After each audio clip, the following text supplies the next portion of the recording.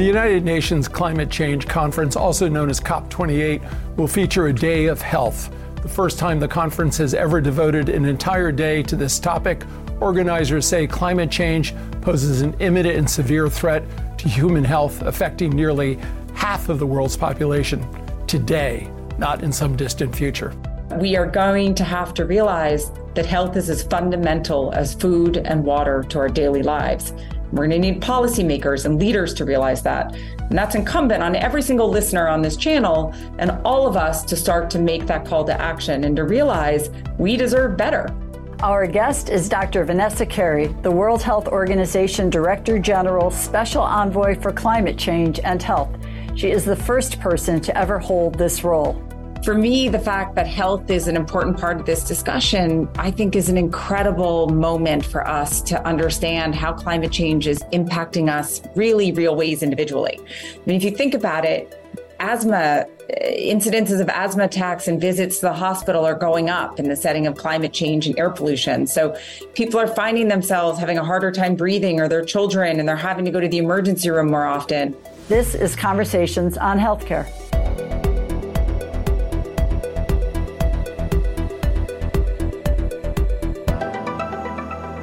Well, welcome, Dr. Kerry, to Conversations on Healthcare.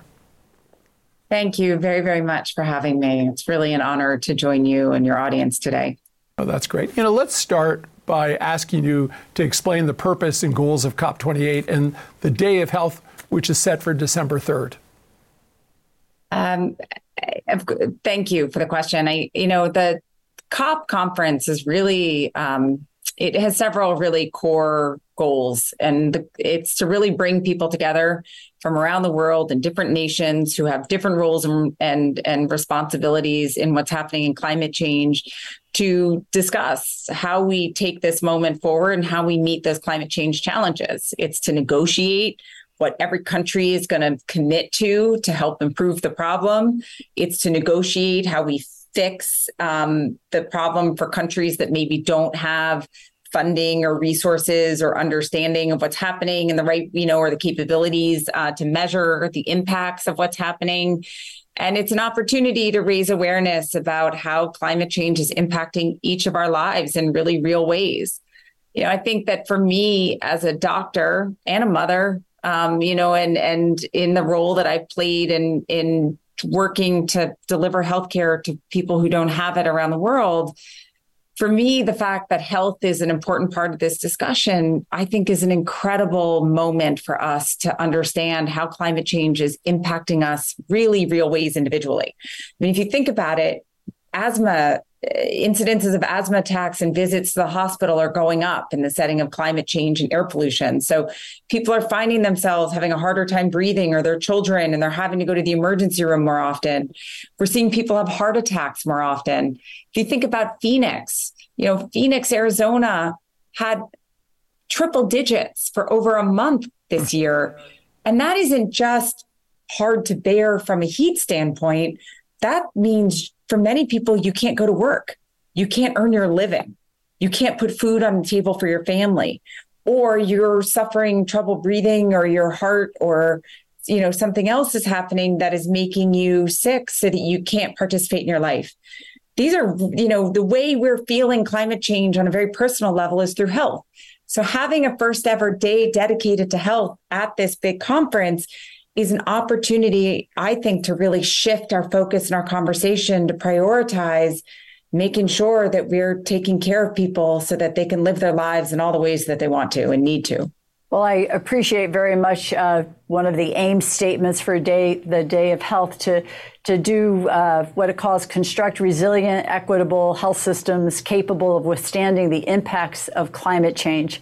It's bold, it's clear, says what the goal is, and then we bump up against the realities of, so how much are we investing in this kind of work? And I think the often cited statistic is only 0.5% of the world's financial aid goes to public health and climate change. So, can we ask you, are you expecting any official actions or announcements coming out of this day that demonstrates the muscle that people are willing to put behind the health concerns with climate change? So, I mean, I think, yes, my hope is that we certainly start to see a really, really historic COP where we start to see some very deep and accelerated commitments to what needs to happen to protect all of our well-being and our health and to protect our long-term sustainability as countries, as communities, and as individuals. Number one is without question, we have got to move away from fossil fuel use. And I think that as I say that, I want to be careful. That doesn't mean abandoning jobs or abandoning livelihoods. It's about being really thoughtful about what a transition looks like, creating new jobs and green energy for folks so that we can make the right transitions that ensure that we are protecting the air we breathe, the earth we live in, our long-term food sourcing, and that we're in water and all these things. But we have to have real and thoughtful conversations about what that looks like to reduce the harm, but also to protect people's jobs and livelihoods and well-being. And I think those conversations can happen coming out of this COP. I think certainly coming out of the health aspect of things, we can expect to see a number of things. One, we're asking countries to really think about how they can include health and metrics of health of their population and as part of their nationally determined contributions to climate change. So thinking about how countries can really include doing better in health outcomes and protecting human health and investments in strong health systems, meaning the hospitals, the services, the ability for people to get the services they need in health. And I think that we'll see an opportunity. I think we'll see some real discussions about how that can be held up as a higher priority among countries. And I think the funding will follow too. There's a lot of very meaningful discussions happening right now about increasing the amount of funding available to protect health, either by reducing the fossil fuel use, by ensuring the health systems are actually better at producing services and not contributing to the environmental impact that we see, and that making sure that health systems are prepared to deal with the increase of disease that we're seeing from climate change. Because health systems here, now, and today, people here and now and today are feeling that impact of climate change. When we talk about malaria being transmitted in the United States for the first time ever, from between states, when we're talking about dengue and other diseases coming to the United States we haven't seen, we're seeing increases of tick-borne illnesses in the US. We're seeing 7 million people a year around the globe die of air pollution. That's more than we saw throughout the entire COVID pandemic. So we know that we're going to have to prepare health systems. We're going to have the doctors, the nurses, the midwives available to care for patients. We're going to have the medicines on the shelves, the vaccines available. We're going to have all those services intact around the world to meet the burdens from climate change. And that's going to take more funding. That funding exists in the world. It's about mobilizing it and applying it in the right way. And I think you will see announcements about that as well. And I think that we will also really see a very strong commitment from countries around the world to recognize how extreme weather, rising heat, and the impacts of climate change are impacting health that will help drive countries to make better policies that protect our individual and collective well-being from a health standpoint.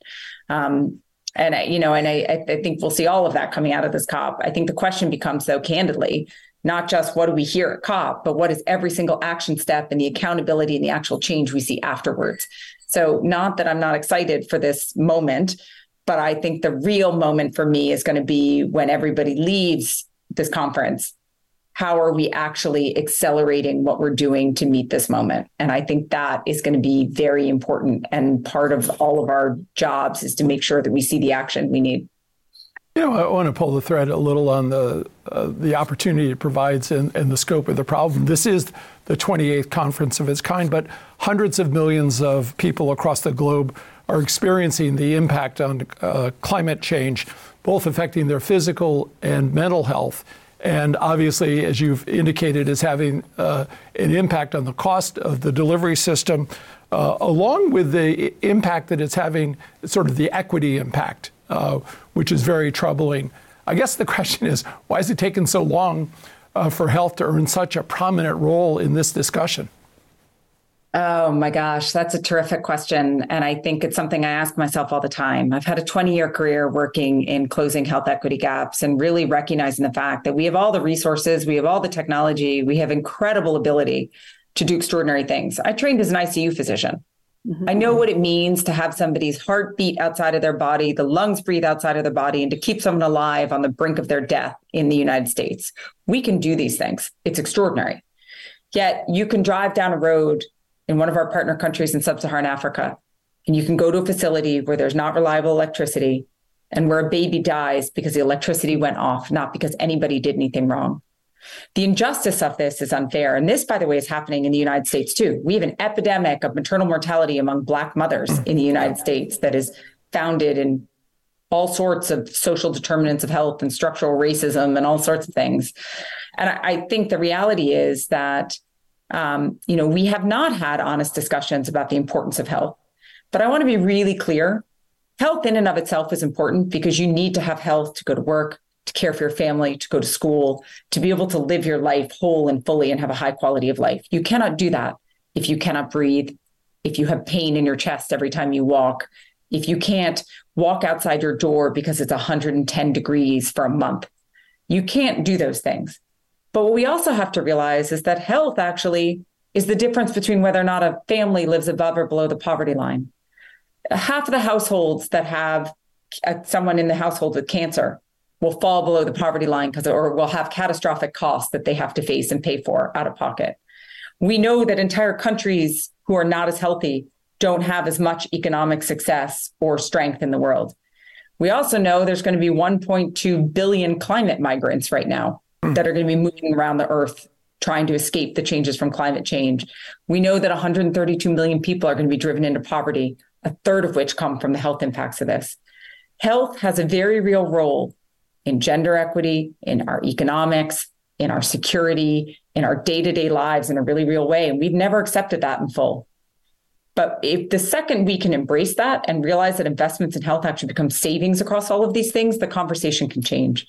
I'd like to think that after a global pandemic and when we're looking down the barrel of the immense health changes from climate change, we can finally embrace the importance of our health in a way that we can change the conversation. And I know there's many of us that are really dedicated to that. But we are going to have to realize that health is as fundamental as food and water to our daily lives. We're going to need policymakers and leaders to realize that. And that's incumbent on every single listener on this channel and all of us to start to make that call to action and to realize we deserve better than we have been, seeing in terms of how health has been deprioritized. I think there's a really real and extraordinary moment to change that conversation and know that I and my colleagues are really dedicated to making sure that health is front and center. Well, Dr. Kerry, you make as compelling a case as anyone could for this work. The statistics back all of it up, the 5 million extra deaths a year from fossil fuels. The question I guess I have for you is, what's your strategy? How are you organizing for forgetting the investment piece, which is huge, pushing back against those who continue to rebut climate change data, say it's fear-mongering, say it's nonsense, and to say nothing of the impact on health. I ask that in all seriousness because no one's going to say it more clearly than you just did. So what else besides a clarity of message do you think is going to move the needle, and how are you and your colleagues going to sort of advocate for that in these settings that you now find yourself in? So I think, I love that question. It's something I struggle with in really real ways. We live in a world today where you can get your information from so many different places. You can choose to listen to the quote unquote other side or opposing opinions, or you can choose to reject it. And I think that COVID taught me a really powerful lesson that sometimes people just need to understand in very personal terms how they're being impacted. And the question becomes, how do you communicate that piece? In some cases, when I was in the ICU, so I worked in the ICU during COVID as an ICU physician, and I had non-vaccinating people who didn't believe in it, who didn't believe COVID was real, come in sick, unable to breathe. And right before we put the breathing tube in, they would ask me for the vaccine. Right. And they would tell me they believe COVID was real and they wish they had known it. That is not a personal experience I would ever wish on anybody. But what struck me is that people really suddenly, it became real. It was impacting them. And I think one of the things that I think matters, and this is communications though, is helping people to understand that when they're battening down for the tornado, or they're fighting that extreme heat, or they're going to the emergency room from asthma for the third time, there's a reason behind that is changed, right? And that reason is real. And if we can help make those connections in ways that people can understand that they're being impacted by this, hopefully we can find that common ground. Republicans now actually will acknowledge climate change is real. I think we're struggling to find the terminology that we become comfortable with, that we can have everybody want to move in the right direction. But that means that we're getting impacted by it, all of us, right? If we're all sort of suddenly acknowledging this. And so I think communications does matter. I think it's about also, I'm a big believer that you have to listen to why people don't believe, or to what it is that they're really needing to be heard. And I don't mean that in a hokey way. I have had the opportunity to live in many places around the world, to be in many communities that I did not grow up in, that wouldn't be, my natural community. And that experience has really taught me that I also have a lot to learn, even from the perspective that I'm at. And so I think that this is about, it's a long way of saying that we're all in this together, and it's about helping people to understand how they're impacted about it, and understanding what kind of solutions feels right to them, and thinking about where there's that overlap so we can take those first steps together towards the solution. But whether you like it or not, there is more extreme weather. Where you like it or not, more and more people are being impacted by climate change every day. We're expecting to see an uptick in disease from climate change of all kinds, and that is going to impact your lives. So the thing that I just would ask people is just to hold on to the question, what's different today than 2 years ago, 3 years ago, 4 years ago? What really is driving that difference? And I think if it, and I think that for a lot of folks, those roots and traces in part can be to climate change, the threat to their homes, the fact that they don't have insurance anymore for certain storms, things like that. And I realize I'm a little all over the place in this answer. It's because you're asking one of the hardest questions. I'm struggling with it. And I think that the strategy is about truth. The strategy is about perseverance. The strategy is about listening. And it's about understanding that even across our differences, we're in a pretty shared and existential experience. And how do we find the common way to reach each other within that?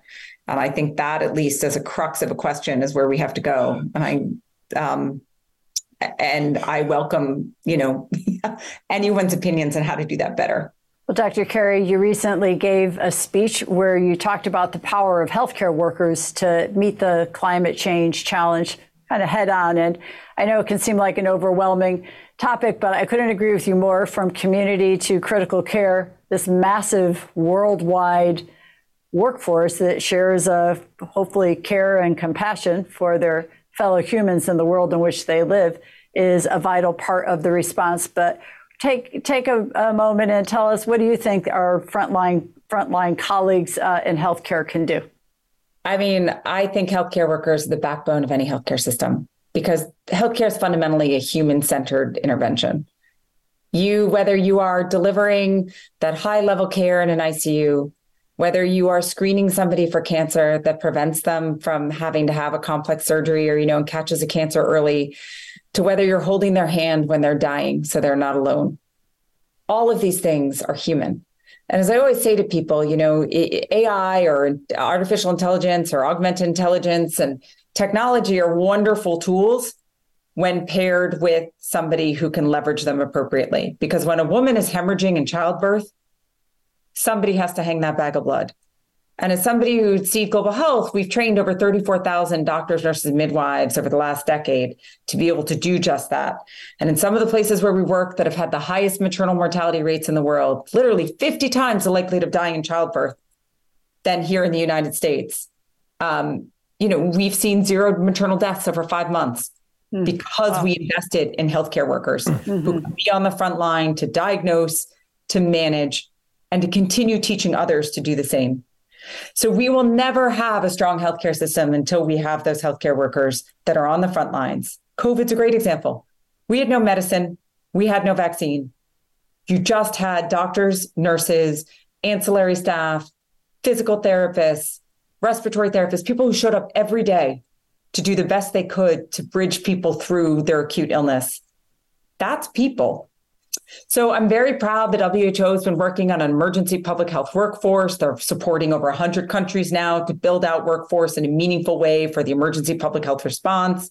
If we're going to see rising burdens of disease from climate change, we're going to need more of a workforce to do that. But here's the beauty of a workforce. It's job creation. It's investment in a sector that's one of the fastest growing in the world and is a huge driver of GDP and economies. It becomes an opportunity for better care and for prevention. And it turns out that investments in the healthcare workforce actually are savings where you get a return on investment for every dollar spent. You can see $2 to $4 of investment out, or a 9 to 1 if you include all the social benefits that happen, because a lot of these jobs are women who invest in their families. I want to talk a little bit about being on the front line. You said earlier, if you take a drive down a road in Africa, you'll find a lot of different things. And you've taken that drive down the road and been on the front lines because you're co-founder and CEO of Seed Global Health, a nonprofit organization focused on health system strengthening and transformation, really through long-term investment and training of health workforce, as you just discussed, all under your leadership. And this effort has helped improve healthcare for more than 73 million people. So impressive.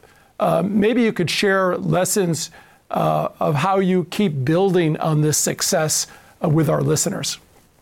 Well, thank you for that. I mean, it's a team. We have an extraordinary team. We have a team that spans over 7 countries that bring all of their depth of experience and perspective to bear. And I think that's part of the strength, is that we lean into the diversity of the voices and the viewpoints and the different lenses that everybody on our team has, which strengthens our work and makes sure that we're having the honest conversations we need to have to do our work well.